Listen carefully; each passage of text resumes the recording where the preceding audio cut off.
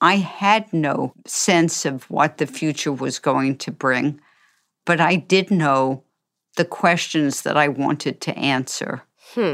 And that is how I have spent my life. And I also knew the various small things that gave me joy.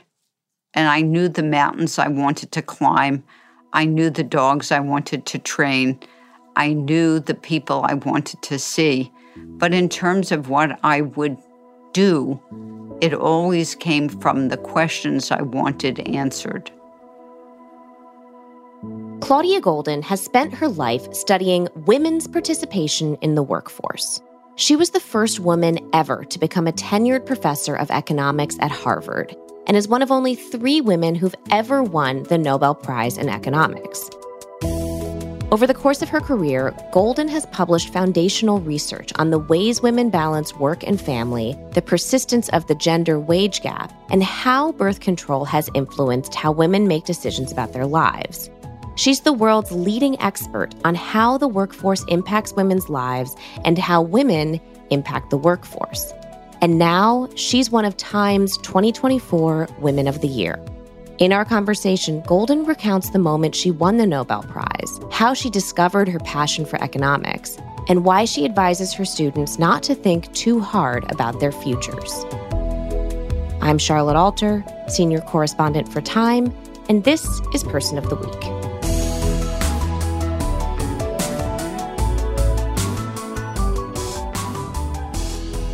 So I want to start by asking you about the big news, which is your Nobel Prize in economics. In October of 2023, you became the 3rd woman and the first solo woman to ever win the Nobel Prize in economics.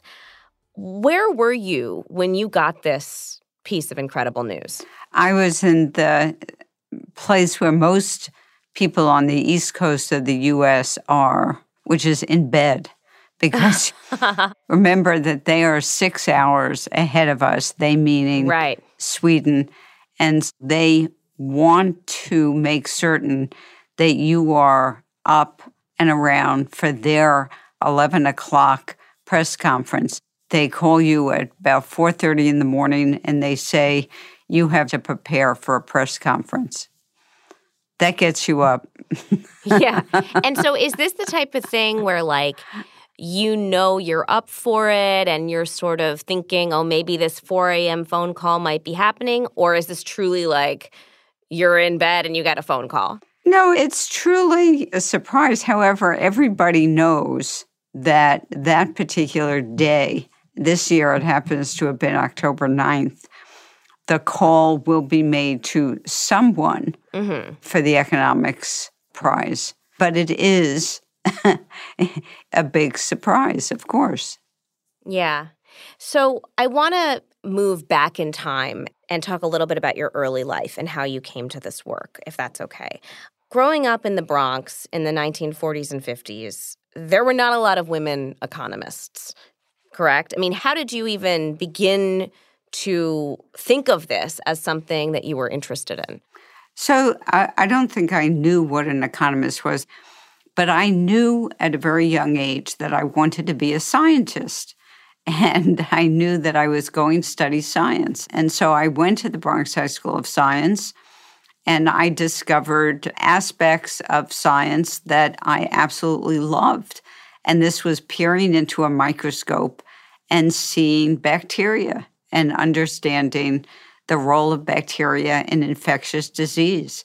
And that was what I decided at some point was going to be my calling. I was going to be a scientist of infectious disease. I never thought of being a doctor because I had a very narrow view of what doctors were. Doctors came to your house and gave you a shot of penicillin in your rear end. Right. And that was the only thing I knew about doctors. I didn't know that doctors were also scientists. And then I went to Cornell University to do bacteriology. And when I got to Cornell as a freshman, I realized that I didn't know a lot of other subjects. I had never heard of economics, and I didn't know anything about political theory, and I didn't know anything about anthropology. And so I took many different subjects, which I advise all undergraduates to do. And I discovered that economics resonated with me in part because it makes sense. So it's not just a set of facts or observations or opinions. It's a complete system. So there is so much talk right now about sort of the importance of, like, you can't be what you can't see, and the importance of role models and the importance of trailblazers in terms of proving what's possible.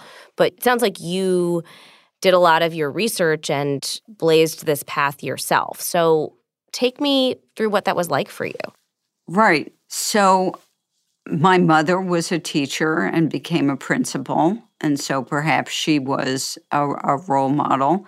I certainly didn't have a role model of a woman when I went to graduate school or when I was an undergraduate, but that never made much of a difference to me. But you've hit upon something important that I've always tried to sort of grapple with in my mind, which is what did I think was possible? And I think I thought anything was possible. And why didn't I think that at the time women would have been good role models?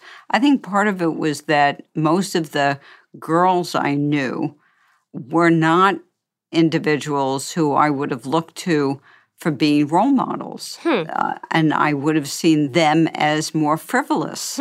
There were certain girls I knew at Bronx Science who were utterly, utterly brilliant. And I thoroughly admired them.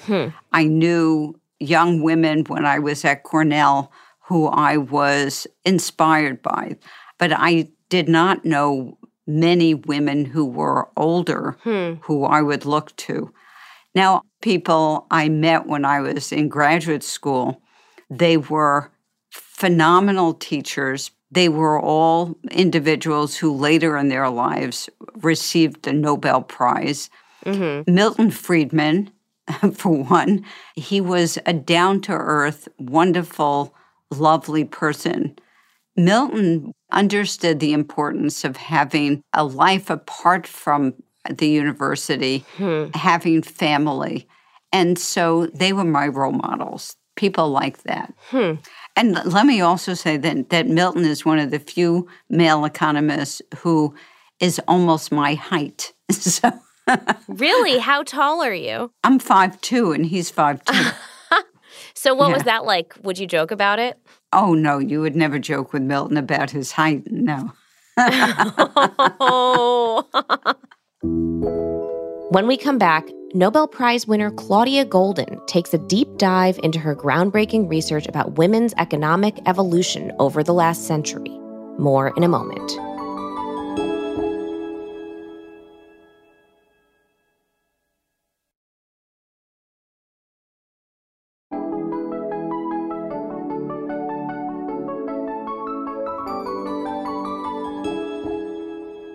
So I'm curious, what led you to focus specifically on women's participation and evolution in the labor force? How did you arrive at that specialty? So it became pretty clear that the person who was being omitted from the discussions, we would talk about the children and the male head of the household. We would talk about single women who were working or widowed or those that were separated, abandoned. But we hardly talked about the married woman, the wife, the mother. And I realized that her story was unfolding through the 20th century, and it was a story that someone should tell in a manner that was big and bold and that dug deep into the history. So that's one piece of it. The second piece of it, though, is that labor economists had always studied women in the economy. And the reason is that for labor economists from the 1940s to the 1970s, the individual who was most interesting was the woman, because women's hours of work were increasing, their labor force participation was increasing, their labor supply was very elastic, was very responsive to changes in wages, whereas that for men was generally not. I mean, women's labor force participation was increasing during the mid part of the 20th century from like 20 or 30% to about 70%. That's a very, very large increase. And so that was when I decided that I would focus all my attention on women in the economy. Well, I was wondering if you can help us understand where women are in the workforce now. Because clearly this hasn't been, as we've seen through your research, it hasn't been a clean narrative progression of every decade getting successively more open, more opportunities for women necessarily. It's a little bit more complicated than that. And so I'm wondering if you can just kind of help us situate where current women are in the history of women's labor force participation. Right now, about 45% of the young women in the U.S. will graduate from college. We're becoming almost a majority. And so it's important to think about how our aspirations, our goals, our achievements have evolved over time. So if we go back to a group that graduated college around the turn of the 20th century and just before World War I, and it was a group that could achieve either family or career. They could almost never have both. Half of the college graduates from that group never had a child or adopted one, and about a third never married. So some part of them aimed for a job or a career and knew that this was going to be incompatible with them having something else. So we then moved to group 2, which is a transition generation.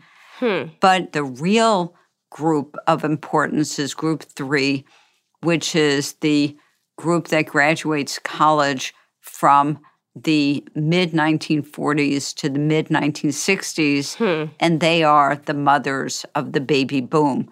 So the age at first marriage plummets. Even for college graduate women, the median age at marriage is about 22, 23, which means that people are meeting their spouse in college. And so the mothers of the baby boom then aim for a family and then a job, but they had it sequentially. So whereas for the first group, 50% of them didn't have a child, by the third group, 90% of those who married and about 90% married had a child. So we move from college women being either mothers or career women to a group of individuals who were almost uniformly both. Right. But not at the same time. You have a family and then you go back to work or you begin work. And then what's fascinating is we move very quickly to group 4. And so that's a group that's graduating college from about 1970 to the early 80s or so. And I'm in that group. This group looks to the baby boom mothers and says, you're making a mistake because having the kids, that's a piece of cake. Yeah. You're having lots of kids, but that career, that's a real problem. So what we're going to do is we're going to cement our careers and then we'll have the kids later. And they're armed with the pill and with the ability to control their fertility a lot better. The age at first marriage begins to soar. So it increases by about 3 years in a period of about 6 years, which is a phenomenal increase, giving them breathing time to pursue advanced degrees. You can go to law school. You can get an MBA. You can begin medical school. You can begin a PhD program. So as a group, they married later. They tried to cement their careers and then have their kids.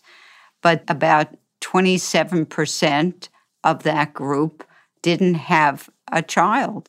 They sort of woke up at some point and said, well, we forgot to have the kids. Mm-hmm. And group 5, which is the most recent group, graduating college sometime after 1980, they're in their 60s. They're the ones who said, we are going to have both. We're going to have a career and we're going to have a family. Wow. So I'm curious, a lot of this work began in the early 1970s. Were you part of the feminist movement at that time? Did you meet or collaborate with any of the sort of more prominent feminists of that moment? No. And it's probably something that I regret. My colleague in economics, Francine Blau, who I owe a lot to, was a real pioneer and was one of the economists who began the group CSWEP in 1971-72, and I did not. But part of that was that Francine was here at Harvard, and I was at the University of Chicago. And they were two very different places, and they probably are still two very different places. Mm-hmm.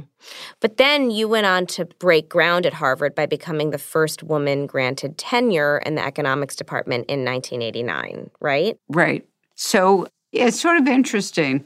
I didn't do anything. They did it. Okay? So I didn't break any ground. Somebody gave me a position and said, you are the first. Huh. That's interesting. No pickaxes were used by me. Why do you think it took so long for them to do that? I don't know. I have no idea. I mean, one point that you have to realize is that there weren't that many women around, okay?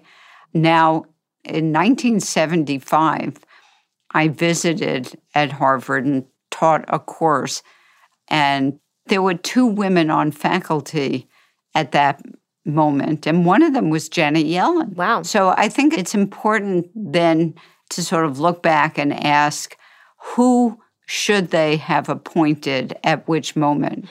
But who were the big names in economics who were women who were passed over? So that thing you just said about the pickaxe makes me curious about something else I was going to ask you about, which is, over the course of the last maybe 10 or 15 years, there's been this divided discourse about women in work. And I'm, of course, specifically thinking of the Lean In, Sheryl Sandberg discourse and sort of the debates over how much of women's economic success is related to individual ambition versus how much of it is related to systemic forces and broad economic structures and cultural forces that allow and support women in their economic participation. What do you make of that discourse? Are those the right questions to be asking? There's another part of this that's extremely important, which is the intersection between what we would like and what the labor market offers to everybody. So to the extent that we talk about a particular type of couple, this would be a different sex couple in which there's both husband and wife, both mother and father, and they have children, they have care responsibilities, they're both lawyers, they both have equal ambition, they both have equal abilities, and they take jobs in big ticket law firms. They have heavy debt that they want to pay off, so they go the corporate route, and they do that for a while, and then they realize that that is untenable. They decide to have a second child, and they realize that we just can't do this anymore. We can't both put in these hours because it's not that one of us is going to stay home. It's that one of us has to be on call. So when the nurse calls and says that the kid has to be taken home, someone has to do that. And so you have to be somewhat proximate. And so they decide, well, we could both go to a smaller law firm. And then they see the price tag and they realize we're going to be giving up an enormous amount by doing that. And so one of us is going to go to the boutique law firm where we have the ability to leave during the day or give clients to someone else, pass on clients. And so you can see where that leads to greater flexibility. And one of us is going to stay at the big ticket law firm. So they've optimized. But the point is that they're optimizing given the constraints of the labor market, and the way in which they have optimized is, by and large, the woman will go to the boutique law firm and the man will stay at the big ticket law firm. So it's also a part of the norms and traditions and expectations of the people around us. It may also be the desires on the part of the parents that it's done that way, but we can't ignore the fact that this is more standard than we think it ought to be, that if it was a coin flip, it would make us feel a lot better. But it still means that there's couple inequity. Any way you do it, even if you had a coin flip, it would be couple inequity. But given that it's not a coin flip and that women tend to step back and men tend to step forward, it means that couple inequity leads to gender inequality in the aggregate. So this way of thinking about it, I think, is extremely important because the scenario that I just created tells us that what we see in terms of the aggregate numbers of who earns more and who earns less is not coming about entirely because there are biased supervisors and discrimination in the workplace. It's coming about because of certain aspects of the workplace, how they interact with our own personal needs and demands, and how we are, in some sense, enticed to have couple inequity by very high degrees of earnings in what I call jobs that are greedy. Yeah. So this concept of greedy jobs, which is something you've written about a lot, is one that I've been thinking about a lot, particularly in the context of what you were talking about with the different groups. And I'm thinking specifically of the one where they would do motherhood and career sequentially rather than at the same time. That seems to me to be a choice that is also related to men's earning power. The idea that women could spend half of their adult lives not working and yet having a roof over their heads and food to eat and raising their children without being part of the economic workforce seems to me to be related to how much money men could make, that a single salary could support a family of 4 in a way that in many American cities it can't anymore.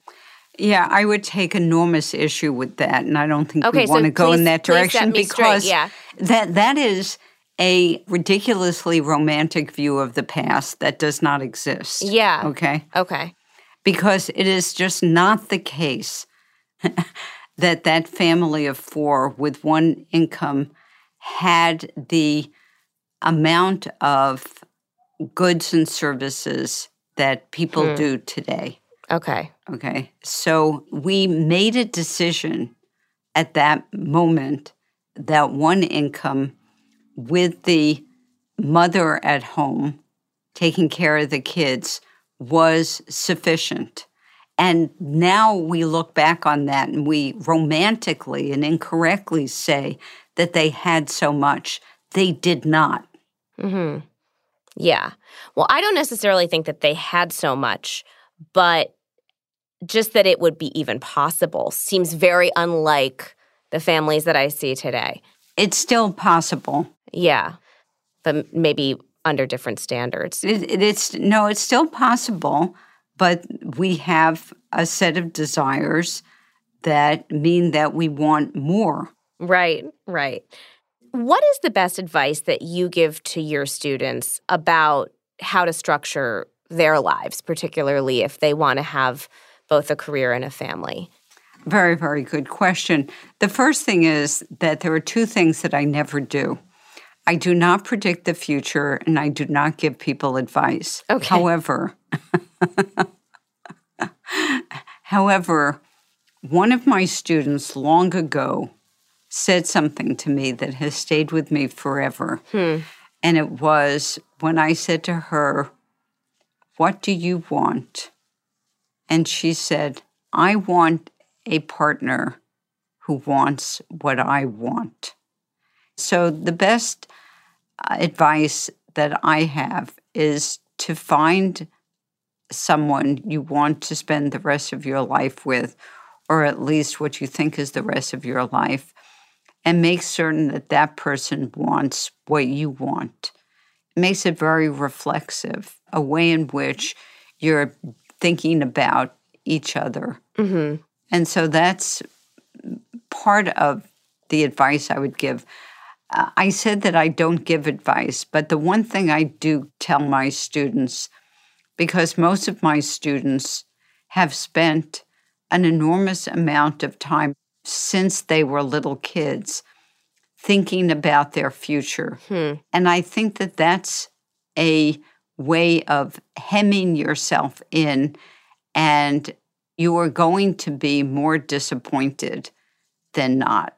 And they often ask me about my own life, and I tell them that I had no sense of what the future was going to bring, but I did know the questions that I wanted to answer. And that is how I have spent my life. And I also knew the various small things that gave me joy. And I knew the mountains I wanted to climb. I knew the dogs I wanted to train. I knew the people I wanted to see. But in terms of what I would do, it always came from the questions I wanted answered. Claudia, I want to end by asking you I know you just said that you don't predict the future, but given that you've sort of outlined this recent history of women's economic participation, what do you think is the next phase? What is the next group of women? It's the next group of men. It's not the next group of women. Interesting. Tell me about that. Well, the story that I just told you was really about family and sharing. And it was also about the interaction with the labor market. So if more individuals say to the firms that they're working for, and I think more and more are, they say, we want to take some time off. We want to enjoy. They want to climb whatever mountain they want to climb, or run a marathon, or be with their loved ones, or go visit some part of the world that they have never seen, that they should feel that they are able to do that. And to do that means that firms have to make certain that they don't say to workers, you must be here because this client needs only you. They have to find a way, and there are lots of ways of doing this, so that workers can be substituted for other workers without commodifying them. We've done this in pediatrics. We've done this in anesthesiology. We've done this in pharmacy. We've done this in personal banking. So if you have one or two substitutes for yourself, it means that you can take the time off. You can respond to be with a sick child. You can respond to take your dad to the dentist. And you don't have to feel as if you have let down your employer or your clients or your students or your patients. Mm-hmm. Well, Claudia, it's been so powerful getting to learn more about your research and findings on some of these massive topics and really getting your insight into why our economy is built the way it is. But now we want to turn to some of the smaller things that make up your everyday life in a segment we like to call The Last Time. So when is the last time you mentored a young economist? I do it every day. When is the last time you worked with your husband, who's also your colleague? Worked on what? We had to clean up after our dog who had a bleed from his arm, and we had to bring him to the hospital yesterday. Oh. So we work on things all the time. Oh, God, I'm so sorry. The dog is fine, okay. So we...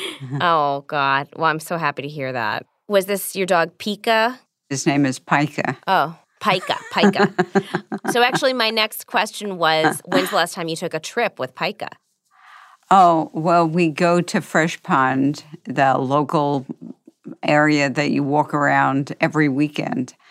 The last time I took a trip with him was a couple of weeks ago. I visited my friend in Hanover, New Hampshire. When is the last time you read a book that you couldn't put down? I wish I could say that it was the 2 books I'm reading now, because I keep on falling asleep on them. But Lincoln at the Bardo, I thought I could not put that down. I loved that book. It was both disturbing and enlightening and thrilling and thought-provoking. Yeah. When's the last time you played hooky from work? I don't even know what that means. Really?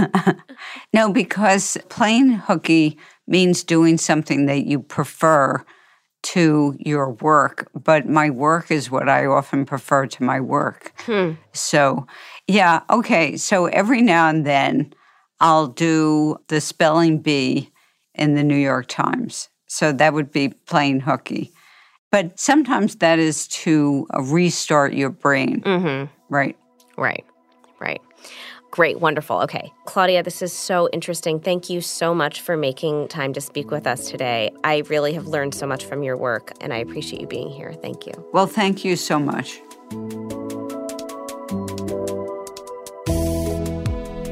If you want to learn more about Claudia Goldin's groundbreaking research, pick up the latest edition of Time magazine.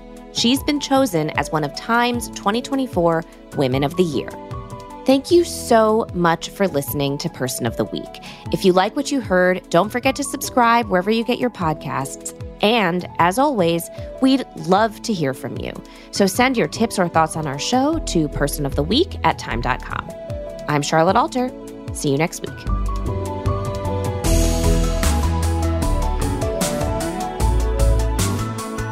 Person of the Week is hosted by Charlotte Alter.